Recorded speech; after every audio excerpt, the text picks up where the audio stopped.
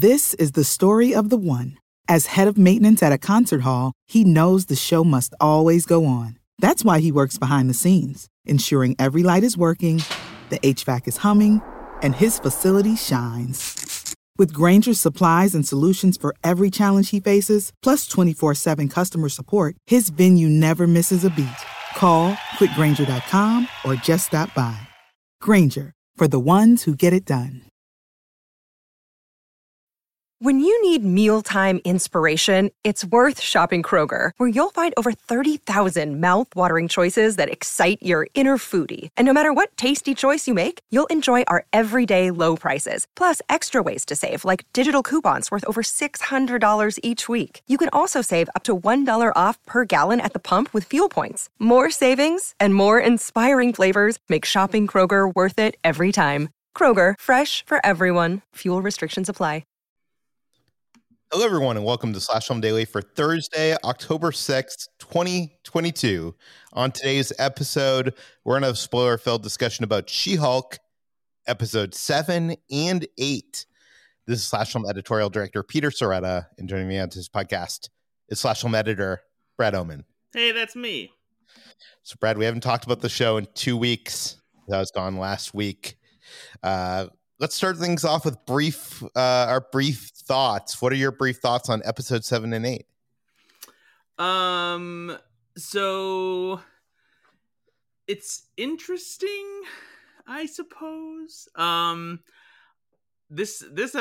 episode 7 is like a pretty big departure from anything else we've seen in the series so far. And on one level, that was somewhat interesting. On the other hand, I wasn't really sure that I liked very much how it played out. Like, I don't know, it felt almost like it was from a completely different show. I kind of like the idea that it really seems like Blonsky has turned a leaf with Abomination, that he really does kind of like have his life together, and that him and this group of villains are like dealing with their own problems, and like they wanted to help Jennifer with her own issues. But there's also some of it that just felt kind of silly to me, even though like the character stuff was meant to be significant. It just felt a little too light for me. I don't know. It kind of felt cheap in a way. Like this episode almost like kind of made it feel like it was like a network show or something. I don't know. Despite the fact that the VFX for She-Hulk have only gotten better since the show premiered. However, I will say I think episode 8 was actually pretty dang good, mostly because of the Daredevil at all, but also because of how well it balanced the legal stuff with the superhero stuff. And the comedy, actually, I think was probably the best that it's been, largely thanks to the chemistry between Charlie Cox and Tatiana Maslany as Daredevil and She-Hulk. So wasn't the biggest fan of episode 7, but I think episode 8 might be my favorite episode of the series so far. Yeah, I 100% agree with you here. It's funny because episode 7, I think on paper, if you like read the one paragraph treatment of that, like the support group for superhero or superpowered people, like that sounds like it's ripe for a lot of comedy. And I don't know where it fell apart in execution. I think for me, I think it would have been better if they were able to utilize more prominent villains from the rest of the MCU, as opposed to just bringing in these obscure, weird villains, because it made it harder to connect with them. It made it feel sillier, which I know was the intention for comedy. And these characters do have real roots in Marvel Comics. We did a whole story on Slash Film about their origins in comics and that kind of thing, and how they were used for She-Hulk. But it would have been nice if they were able to bring in other villains. The only problem is you don't really have any other villains in the MCU who work on this level, which made it a bit more of a challenge. So yeah, I don't know. Maybe it would have been better if they had like more recognizable actors playing these roles just for fun. Obviously that would have been more expensive probably, but yeah, something about it, about the collection of characters just didn't work for me. Yeah, and it's interesting too, because I tend to want to agree with you there, Brad, but then episode 8 brings in what's Frogman's name? Leapfrog? Yeah, I think that's his name. Leapfrog, yeah. Sorry. And Leapfrog is hilarious. I loved everything with Leapfrog, but like I feel like I don't know. I also think this is like, part of me wonders, is this a me thing? But yeah, you seem to like agree with me. So maybe it makes me believe that it isn't a me thing. And I think I've explained on this podcast before, I love serialized TV. I really want a TV show to feel like, a movie told over 12 to 20 episodes. I don't like episodic, special bottle episodes. It's part of the reason why I don't like sitcoms, which I know Brad likes sitcoms. Nowadays there are a lot of great sitcoms that are more serial, yeah, stuff like The Office, Parks and Rec, things like that. But they feel like, I don't know, they're not as serial as like the big dramas and stuff. They're not as of course. Yeah. So I was watching episode 7. I was wondering, like, is this a me problem? Is it? I'm not liking this because, they basically they pulled the brakes. The story started going. We'll talk about it in a second, but like, the episode starts pretty fast, and then it's just like the brakes get pulled on, and you get put into the side storyline. And I kind of like, I don't want to deal with the side quest. I want the A storyline. So, I don't know. That's just my thoughts on that. But I will say episode 8 was, yes, my favorite episode of the series, I think, so far. And it's just so wonderful. I don't understand how the same writers are working on this, because the writing on the stuff that is between like Daredevil and Jennifer and even Leapfrog like seems so cleverly written, and like the jokes just hit so well. And like compared to episode 7, I don't, it feels night and day, or compared to the Johnny Blaze episode or whatever his name was. I don't know. And I don't think it's a matter of that I'm that I like Daredevil and that I'm seeing that I'm getting a character that I know from something else that I like in the show. I don't think it's that. I think they're actually. I'll back up and I'll say, for me, it's definitely not that, because I have yet to watch a single episode of any of those Marvel Netflix shows. I never got caught up in them. Never felt compelled to watch them, especially after they got canceled. So I don't have any affinity for this version of Daredevil or Charlie Cox as Daredevil, but I like what he brought to this episode and the dynamic between the two characters here. Yeah, those two actors just have so much great chemistry together. Okay, let's get into it. Let's just jump into it. Episode 7 opens with a montage, which is a pretty fun montage. Jennifer going out on a couple dates with that guy Josh, and that she met at the wedding. And it's edited in this really fun way, and it's fun finally seeing Jennifer have some fun, right? And it also perfectly captures those early days of falling in love, when you fall in love with someone, and like the just the joy, but also nervousness when like they're not replying back to your text messages, what's going on, and of course she's left wondering why Josh has not responded to her text messages. And not just for one day, but into the weekend. And what did you think of this whole opening sequence? Yeah, it was, just really kind of charming and delightful. It felt like a something you would see in a romantic comedy. And it was probably, I think, like maybe the most, I don't know, I guess confident that like the romantic stuff has felt to me in this show. And maybe this is because it's emulating, the kind of romantic comedies that I like on the in movie form and stuff like that. But yeah, it was a very enjoyable opening to the episode. And I also love Jen at home on her couch watching Miss Piggy use her like super strength to break out of jail. Yeah, which is just a great synergy there with Disney owning the Muppets and owning Marvel, and having this character who's also a strong woman able to use her strength. I don't know. I just thought it was funny. Okay.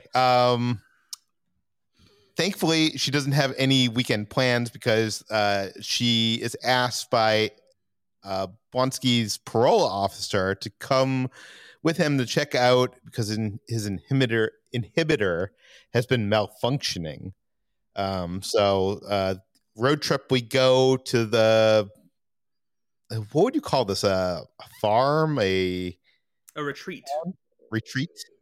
Yeah, and he fixes the inhibitor, leaves, but just then Jennifer's car gets in the middle of a squabble between Man-Bull and El Aguila, I think, who are both at the ranch or the retreat or whatever you want to call it, working out some issues. And as you mentioned, Slash Film did a great article rounding up all these characters. All these characters are from the comics. Man-Bull was a Marvel supervillain who appeared in the early 1970s, first in an issue of Daredevil. And El Aguila, what were you going to say? Aguila. How do you pronounce it? Aguila. Okay. Well, he is a character from the comics, and he is patterned after Zorro, and his name means the eagle. And he first appeared in Power Man and Iron Fist in the late 1970s. So, without a working car, I now, at this point, watching the episode, realize that we're now going to be stuck in another episode where Jennifer is stuck at this compound for the entire episode, and I was annoyed already. And I guess on the bright side, we get to spend the episode with Tim Roth, but I was having so much fun with this plot moving forward, with this fast-moving opening montage, and it really felt like this was a literal car crash to the story. It's forward momentum of the plot, if that makes sense. Yeah. Jen searches the entire ranch for cell service and eventually finds it in a closed meditation retreat meeting between these superhuman characters that includes the previous characters that we mentioned, but also Porcupine and Sakharine. Is that what it is? No, Sarah-Ken. I am bad at pronouncing these names, guys, so I apologize. Sarah-Ken, I think is how it's pronounced. These are two different characters that are also based on Marvel Comics characters. So the interesting thing here is Porcupine. There's two different characters in the Marvel universe who are named Porcupine. The first appeared in Tales to Astonish in the 60s, and the other appeared in Daughters of the Dragon in 2006. The character is based on the former, not the latter. And I like the character of Porcupine. I'm almost sad that they're kind of wasting away as a joke because I've never come across him in the comics, but he sounds cool. He has like this suit of battle armor that he's designed for himself, composed of steel and advanced plastics that enhanced his strength and durability. The armor is equipped with a wide variety of offensive and defensive weapons built in. The outer surface of the armor is covered with razor-tipped metal quill-like projections, which can be fired at opponents. And the armor's other capabilities include laser beams, bombs, small rockets, tear gas, sleeping gas, smoke screens, a bunch of stuff. But I also wanted to mention that the battlesuit included belt jets, which allowed him to fly for short distances, which makes me think he shouldn't be called the Porcupine. He should be called the Hedgehog. There you go. He can move really fast. Anyways, and also there are two characters named Sarah-Ken. The first of them is an enemy of the Punisher. The second is this vampire who's in a sect called the Ancients, and this is the vampire one. And I think it's a little interesting. I would like to be in the meeting, Brad, where the writers have to go to Marvel and be like, okay, we want to use these characters, and like they list off a bunch of characters, and like I want to hear which ones Marvel says no to. Yeah. Do you know what I mean? Because I think they probably proposed a bunch of characters that they were like, no, we might have plans for that guy, or they're not going to cast like just some not a big name TV actor in a character that's going to be a big part of a movie later on. Right. What did you think of all these superhero characters?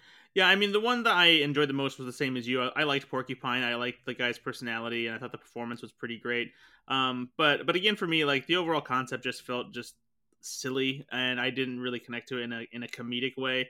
And it just felt, I don't know, it felt like an easy way to try and like push a little bit of character development on Jennifer Walters without doing anything that really felt, I don't know, emotionally significant to me. Yeah, yeah. Also, there was another character there.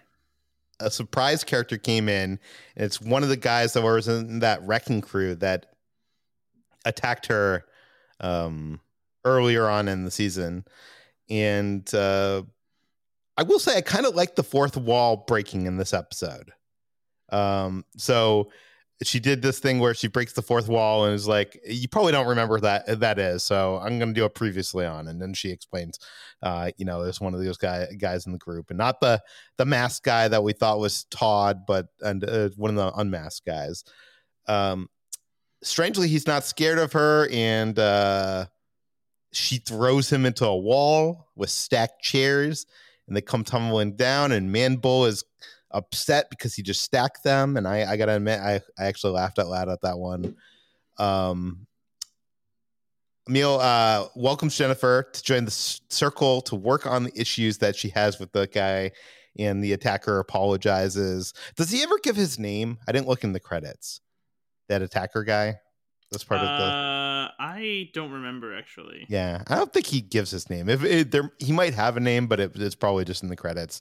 He apologizes, and he seems to have experienced some kind of change, and I actually buy it. And Jennifer is kind of bullied into talking about herself and her current situation with her dates, and they all make fun of her for actually messaging him concerned, which is something that she shouldn't have done. And Jen gives this whole big speech about how being the She-Hulk is like cheating. It's being like the popular girl at school that didn't need to try. And I will say this. We've talked a bit in the past on this podcast about her character arc, and we were kind of unclear what her character arc is, but I think after the speech, we get it, right?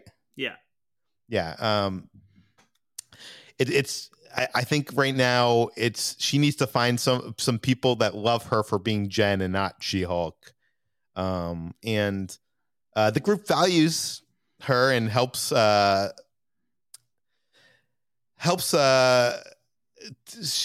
like try to get her to stop using She-Hulk as a protective shield, and she turns back to Jen. She now trusts the group, and Porcupine follows by removing his mask, which stinks up the whole place. I love in the credits you actually see like Porcupine's suit getting dry cleaned. Yeah. So they convinced Jen to delete Josh's number from her phone, which is probably a good thing. And then we then see Jen come out of a hut. What is going on here, Brad? Like, is that like an ayahuasca thing, or? I don't think it's an ayahuasca thing, because that's like a hallucinogenic kind of thing. I think it's just meant to be like, like when you go to a spa and you just kind of unwind and you just kind of like, relax and like come out of yourself a little bit. And so I think it was just like a thing of like something she needed to do for herself, kind of like a self-care thing. It's amazing all the things Abomination has at this ranch. But okay, the group says goodbye to Jen as the tow truck driver has arrived to tow her car. And we cut to 3 days earlier, and we finally see what happened to Josh. So while Jennifer was sleeping after they had sex, Josh copied the contents of her phone and sent them to Hulk King. Brad, I told you so. I told you this guy was in on it. Yeah, he sure did. I knew it. And nobody else knew. I think everybody knew, but I'm going to claim the win on this one. No, nobody else knew. No one believed me. Okay, in the end credits, we see.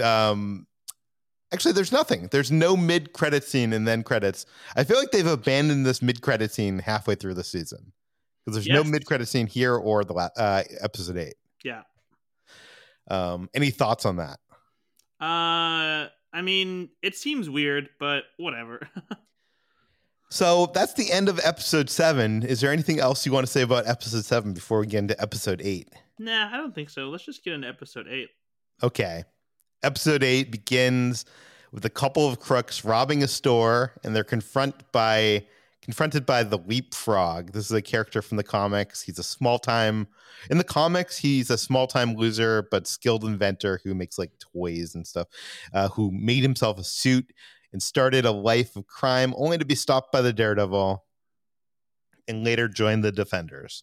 So here he's just how would you describe me? He seems like he's from money, like his father has some serious money. Yeah, for sure. Yeah. He activates his boosters on his boots and yells his catchphrase, "Time to rabbit and rip it." Time to ribbit and rip it. Ribbit and rip it. Is that the worst or best catchphrase of all time, Brad? Maybe both. It's also the name of the episode. So the suit catches on fire, causing third-degree burns, and he goes to She-Hulk to sue the maker of the suit, which turns out to be Luke Jacobson, who is also, of course, the person who makes She-Hulk suits. And that is a conflict of interest, but her boss doesn't want to let her get out of it. She already had a case with conflict of interest. She went to court, and this one's lesser. So he suggests trying to go to Luke and settle out of court. So She-Hulk shows up at Luke's shop. By the way, before we get to that, I think when we were talking about an earlier episode about She-Hulk's boss, that we were wondering, we both kind of expressed some speculation that maybe there's a reason why this guy is like spending all this money for the Superhuman Law Division, because it doesn't seem like there's like a lot of money to be made in it. And now that we only have one episode left, Brad, what do you think? Do you think there's anything there? Or do you think that was just like were we wrong? I mean, yeah, that's the craziest thing after this episode is like we're still stuck in a position where like it's not necessarily clear who like the primary antagonist or like villain that she's gonna have to face will be, which is interesting and also somewhat concerning. So, I don't know.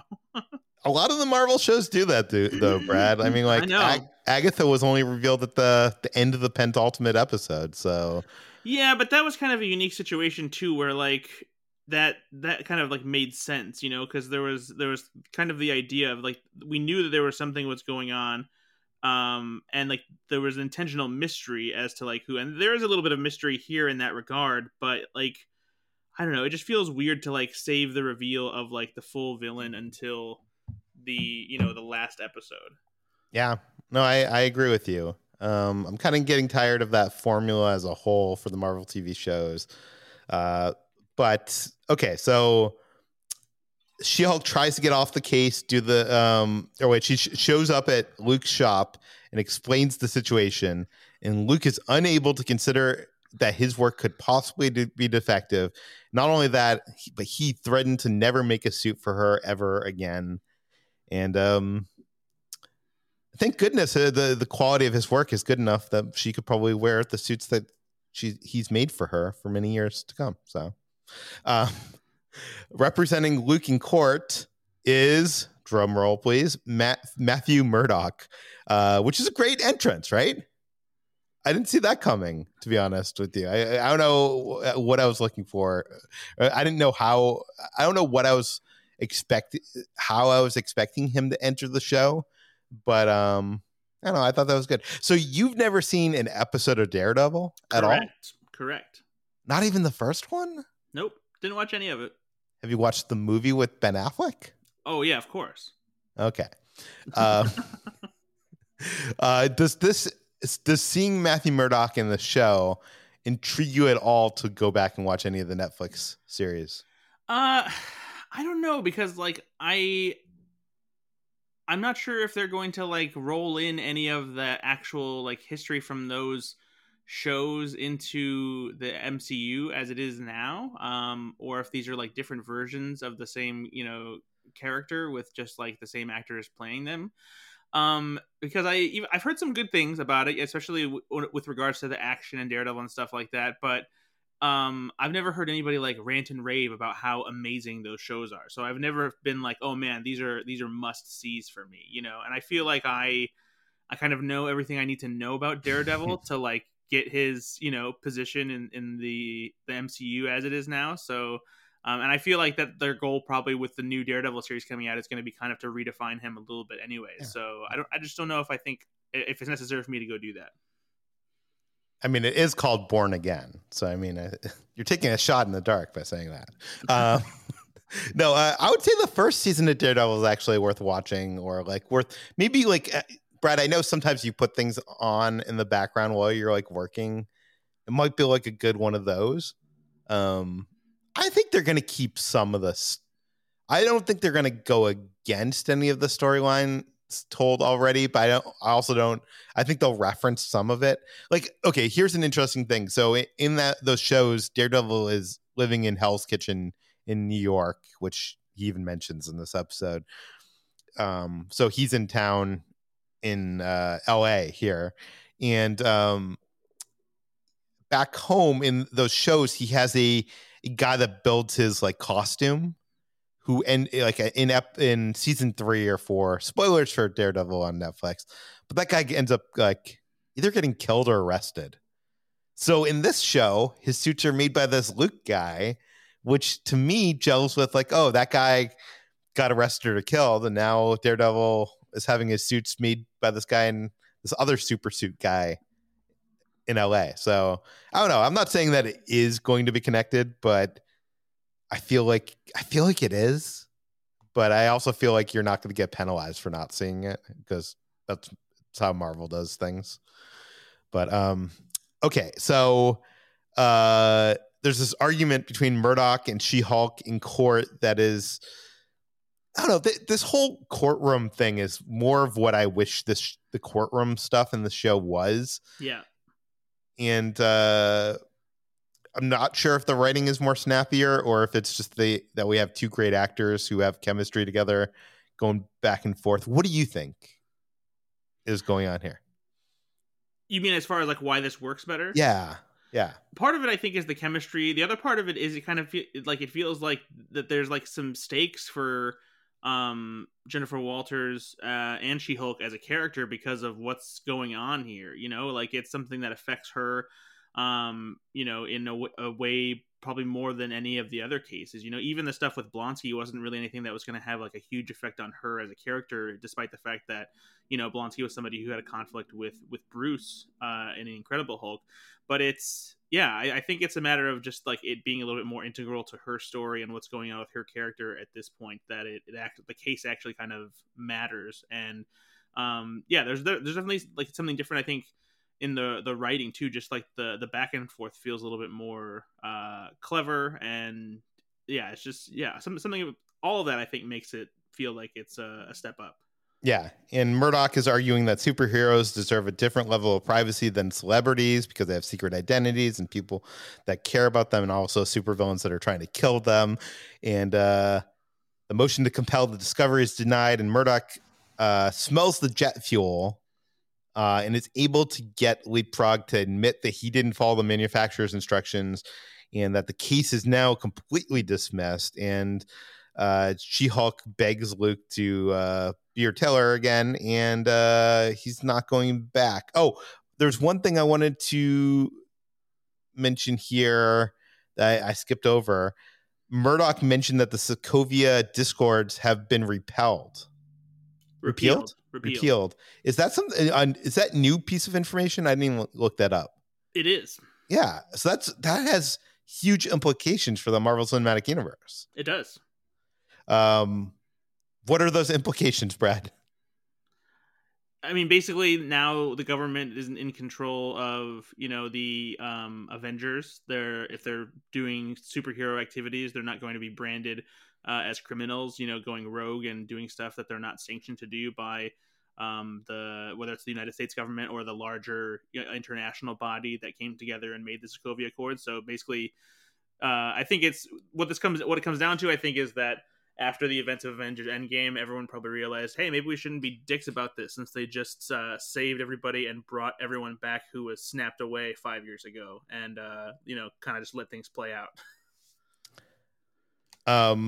Yeah, no, I and also, there's not going to be superheroes forced to like reveal their identities and other stuff like that. And it's interesting that this is just all casually, this has been a big deal in a couple of the movies, and it's kind of like all dismissed away and casually in like one line of dialogue in She-Hulk TV series. I don't know. I just find that kind of funny. But okay, so Matt sends Jennifer a green apple teeny at the bar, and the two have a drink.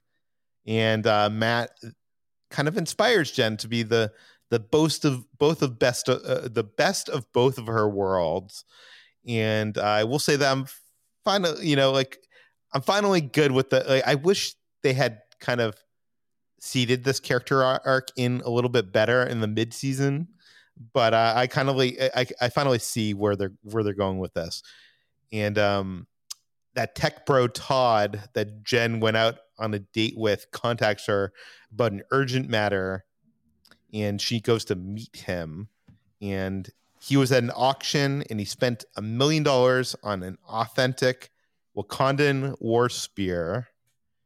And there's a fun douche moment here where he's like claiming to have studied in Wakanda and doing a very cringeworthy Wakanda Forever thing that makes Jen uncomfortable. And he also tries to hit on Jen again, and she leaves in a hurry.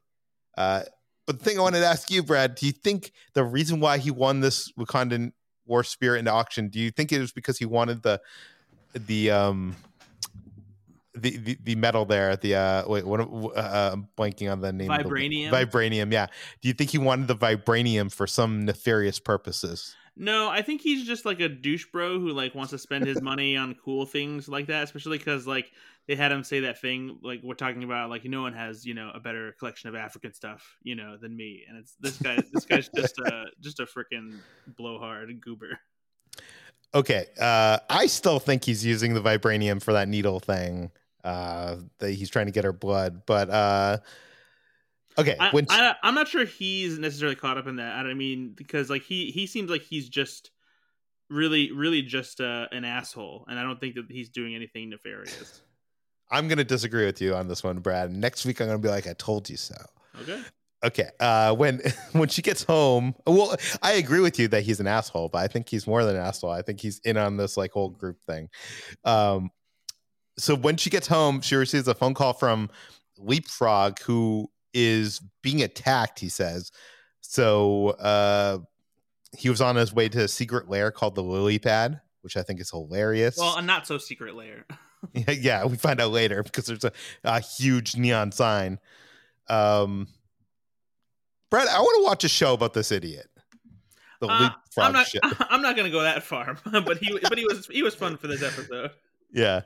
Okay, so She-Hulk finally puts on her super suit and saves Leapfrog, and it turned out he was being pursued by Daredevil. So I guess in this one moment, Brad, they're unveiling the Super Mario Brothers trailer right now. I know. As we speak. I was just paying attention to that too. Did you pull this up on your? We're gonna do a live reaction of the Super Mario Brothers in the middle of this. Yes, in the middle of this, because I can't not pay attention to this. So we're watching the beginning of this trailer with Bowser coming out of fire.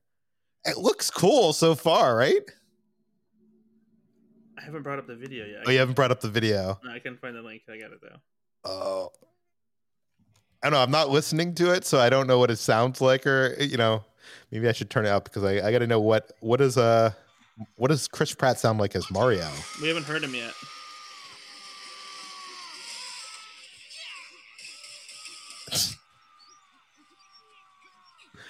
Okay, I know this is compelling podcasting right here, but I have to watch this. Do you yield? I do not. Okay, I like Jack Black as Bowser, but I wasn't questioning if I was going to like him or not. I finally found it. Now who's gonna stop me?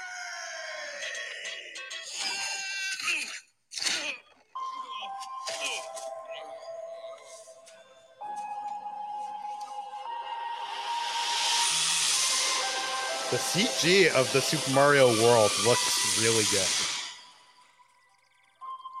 What is this place? Do not touch that mushroom, you'll die! Oh, I'm sorry.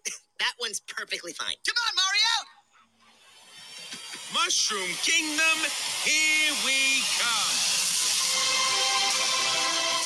What did you think of the voice, Brad? I hate it. I hate it. I couldn't really hear it that well. I will say, Luigi running to the castle. I like the look of it. I want to thank. Oh no! Turn this off. Okay. Oh boy, that was.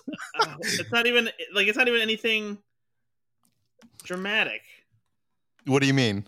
Like, for all the lead up to like them talking about Chris Pratt's voice as Mario and everything, it's not even.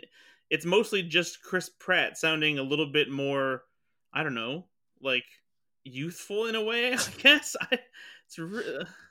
Yeah, one of the people in our Slack channel says literally it's Pratt's voice is just him with a hint of Brooklyn, which I think is about right. I don't know. I think it looked like visually it looked cool. No? Yeah, I do like the texture that the animation seems to have. Like there's something about it where it doesn't feel like polished computer animation. It feels like it almost has like a it looks like it's kind of like clay in a way. Not that the animation is claymation, but just that the texture of it looks like it's made out of like a Play-Doh or something in a way. Yeah. Okay. Let's get back to She-Hulk, but I don't know. I'm more impressed by that than I thought I was going to be honest with you. Okay. So we have this scene where Daredevil shows up and also She-Hulk shows up in her new outfits.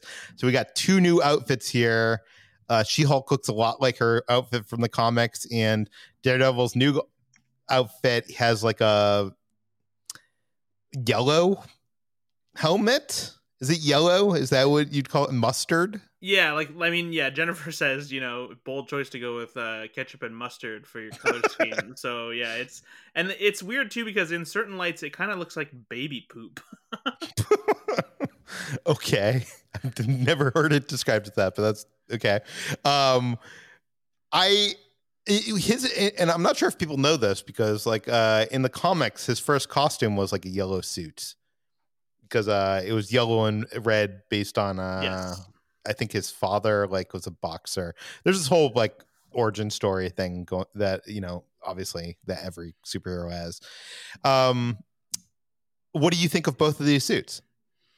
The She-Hulk one wasn't a surprise because they had released an action figure of her in like what this suit kind of looked like, and it's pretty much exactly what I was expecting. Just like basically an athletic bodysuit, like it looks like something that she might like do training in. And yeah, she looks fine. The Daredevil suit I'm a little less fond of. I don't really like the color scheme of the red and yellow here, especially in certain lighting. It just doesn't look appealing to me. I like the texture of the suit, and I like how it's like put together as far as like the materials they made to use it, but I don't like the color scheme very much. I wonder what the approach was of like why they needed to give Daredevil a new outfit. Like, is there some creative? Is it creative, or is it like, the people involved with the other show were responsible for his complete look there, so it needs to be changed? I think it's probably both, and also the idea that like we talked about before, that this version of Daredevil probably isn't the exact same version of Matt Murdock that we know from the Daredevil series on Netflix. I'm sure that this is that it's probably. I don't know if it'll ever actually officially get explained at some point or anything like that, but I feel like those Marvel Netflix shows will be part of a completely different version of the MCU, a parallel universe kind of thing. Like we've talked about with the multiverse with Doctor Strange and Spider-Man and all that. And I think that this version of Matt Murdock is a different one, and so that's probably why they want to differentiate between him from the one from the Marvel show. Yeah, no, that makes sense. So you haven't seen the Daredevil TV show, but the action in that was, I don't want to say impressive, but like it's one of the things that was praised a lot, especially like they would do these like long one take action scenes. Like there's like this famous one of him in a hallway taking out people. But it was very hard hitting and very like grounded, and here it really feels like some impressive acrobatics that like it's more on the level of the comic books. And what did you think of the action from Daredevil in this whole sequence? So the one thing that I do know about Daredevil is about the action. I had seen like snippets of what they refer to as the staircase fights and stuff like that. Very well choreographed single shot sequences with a lot of good fight choreography and whatnot. And so this felt like it was like hitting that same vibe. They wanted to bring that back to Daredevil's reintroduction to the MCU, if you will. Not quite as thorough or extensive, and obviously She-Hulk jumps in the middle of it, which makes for a pretty decent gag. But yeah, it was solid. Yeah, and She-Hulk jumping in the middle basically allows Leapfrog to escape. And there's also a Rogers the Musical billboard in the background. So are we to assume that Rogers the Musical has now made its way to Broadway, or made its way over from Broadway to Los Angeles now? Or are they just advertising it all the way in California for New York? It could be both. I mean, there's plenty of times when stuff from New York comes over to LA for a little bit. So yeah. I think it's definitely possible. Yeah, it's playing a month run at the Pantages or something. Okay, so she unmasks Daredevil to learn that he's actually Matt Murdock, to the shock of nobody, even you. And he tells her that Leapfrog has kidnapped Luke Jacobson and is holding him hostage. So they go to find him. They arrive at Leapfrog's secret base, which is not so secret. It has a huge neon sign. I think that's brilliant as well. And I also want to say I love the inside of this lair. It's all like dark with green lights and fiber optic cables hanging down, and almost look like a bioluminescent forest, and has like a Frogger machine, and they have a bunch of trampolines that people can jump on. I don't know what they do with the trampolines, but jump around. What did you think of Leapfrog's lair?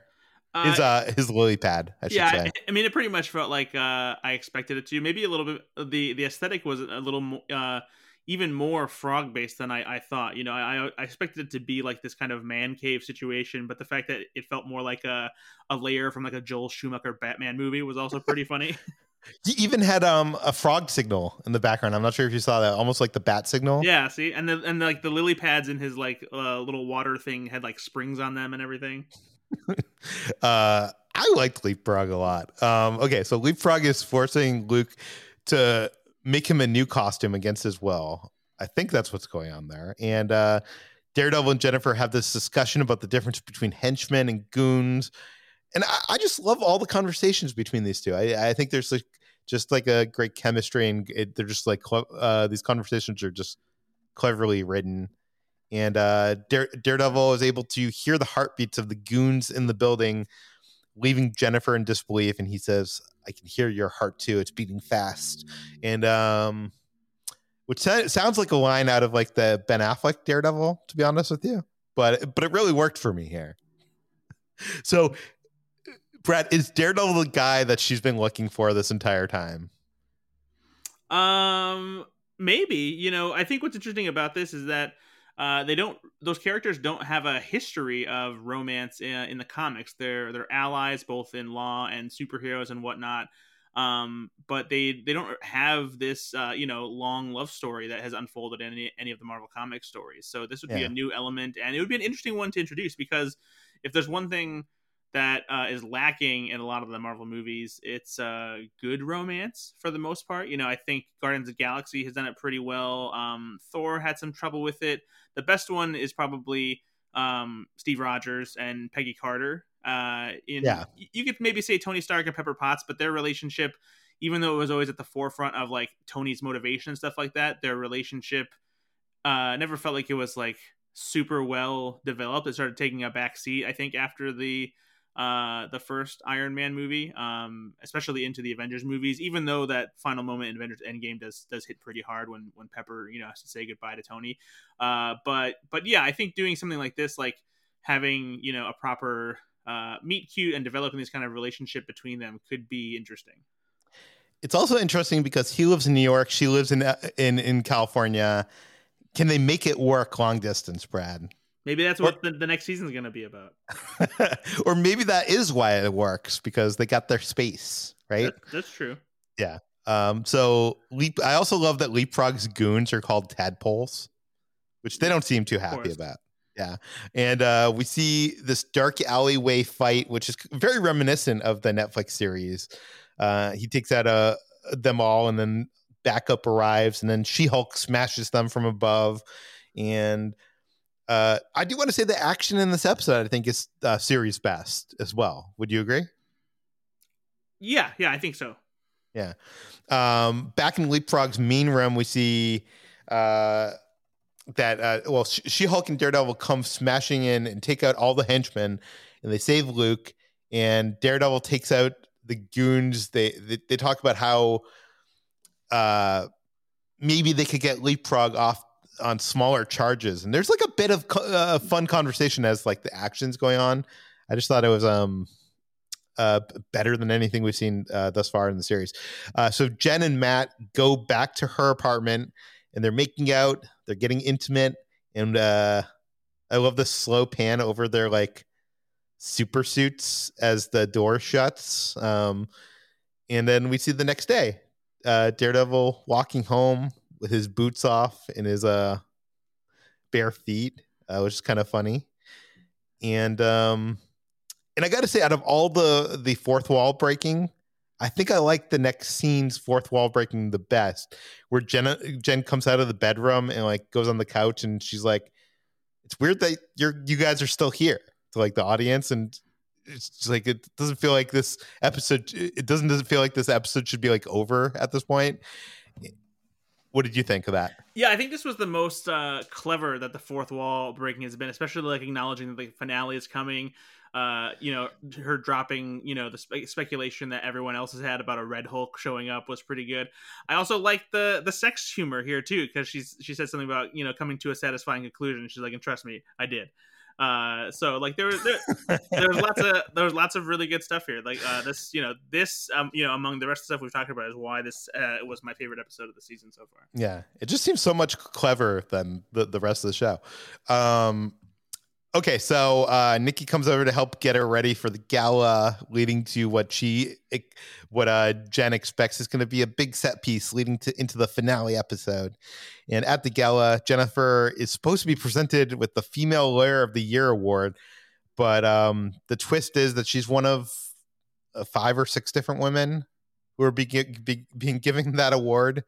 But as she's giving her acceptance speech, the Hulk King comes on the screen and with his like little 100% soft avatar and he emoji avatar, and he exposes a video, or he exposes all the stuff that's on her phone, which I'm not sure. What is that stuff on her phone supposed to prove? Like, she had a wallpaper of Captain America's ass, but I mean, other than that, like, I don't feel like any of that was like. I think it was mostly intended to show all the embarrassing stuff about her privite life, hacking into like her dating and all that stuff. And then it's kind of you don't hear it very well, but there's a part at the end where one of the masked people on screen say that she's a slut. So it's really this big old slut shaming thing.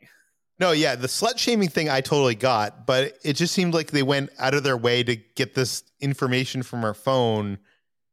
And I didn't get the phone thing, other than like it being, I mean, I would be upset if I had an invasion of my privacy. I think that's what it's about. It's just exposing all the stuff that she's been doing and everything, and showing that like she's kind of a joke in a way, I guess. Yeah, them showing it on screen was a little weird, but then obviously they put the guy that they set her up with, Josh, recorded them having sex, and like you said, they slut shamed her, and they showed that, and that I totally understand. That I totally like. That Her getting mad there. She basically, smashed the video wall. She got angry. She hulked out at that, as well as I think she should have, and it was kind of a gigantic invasion of privacy. Yeah, and I think that, but I'm sure that's also what they wanted as well. Yeah, that they were trying to do that. Also, I think it was interesting too the way that they basically kind of made her a Red Hulk with the way they did the alarm and the lighting and everything. Oh, I didn't even see it that way. That makes sense. They did use the red lights. So yeah, what her prediction was did kind of come true in a way. Okay, so she runs after a guy wearing a mask, which I'm gonna say, Brad, that guy wearing the mask that she almost unmasked looked a lot like that Todd douche guy. I know you're saying it wasn't, but it just did. And outside, she's met with a whole SWAT team of from Damage Control. Oh, wait a minute. Sorry. Earlier I thought you were talking about the guy who bought the vibranium spear. Wait, isn't that the same guy? Or am I like mixing things up in my mind? No, there was another dude that she went out with who was also like a jerk, remember? Oh, maybe it is different people, and I'm completely... That's who I was talking about. But I could also be getting the name wrong too, though. Maybe I just wasn't... Yeah, because Todd is the guy who bought the vibranium spear. Yeah, that's the guy that I think everybody like played back like that scene from The Wrecking Crew, and there was one guy in a mask, and it sounded a lot like that Todd guy. Oh, see, I've been thinking that it was the other guy that she had dated that we didn't, someone else that maybe we didn't trust as well, I think. Oh, okay. No, it's that guy. And so she goes outside. She's about to rip the mask off that guy, whoever that guy is. Could be Todd, could be someone else. Doesn't really matter. And outside, she's met with the whole SWAT team from Damage Control, who, Brad, Damage Control got there real fast. Yes, they did. They had their laser sights on her, and we cut to black. Great cliffhanger. I'll say this, Brad. I didn't see any of this coming. I honestly didn't see a romance involving Daredevil and She-Hulk coming, which seems so obvious now in retrospect. And I didn't see, them turning her into a monster and this going down things going down like this at the end of this episode. What did you think of this? Or do you have anything else to say about the end of this episode? One of the things I wasn't sure of necessarily is when in the very last shot, is she turning and like looking at us in like a panic, or is she looking at somebody else off camera that like we don't see? Wait, what are you asking? In the last shot of this episode, she she turns and she's looking. Is she looking like into the camera at us as the audience, or is she like, does she see somebody and like it's supposed to be like a cliffhanger as to like she's looking at somebody and we don't know who it is? Oh, I didn't even notice. I just assumed she was looking at us. Okay, I mean that makes the most sense, but I wasn't sure if maybe there was like going to be something that like they lead into, maybe she sees somebody and like she's going to be surprised by something. I mean, you could be right. I didn't take any big note of that. I just assumed it was kind of like, oh no, I look at the situation I got myself in. Yeah. She basically didn't follow, Hulk basically was like, don't ever let them see you as like a monster or whatever he said. Yeah. Yeah. And yeah. No mid-credit scene, although I wasn't expecting one this time around. And do you have anything else to say about this episode before we get into speculation? No, I don't think so.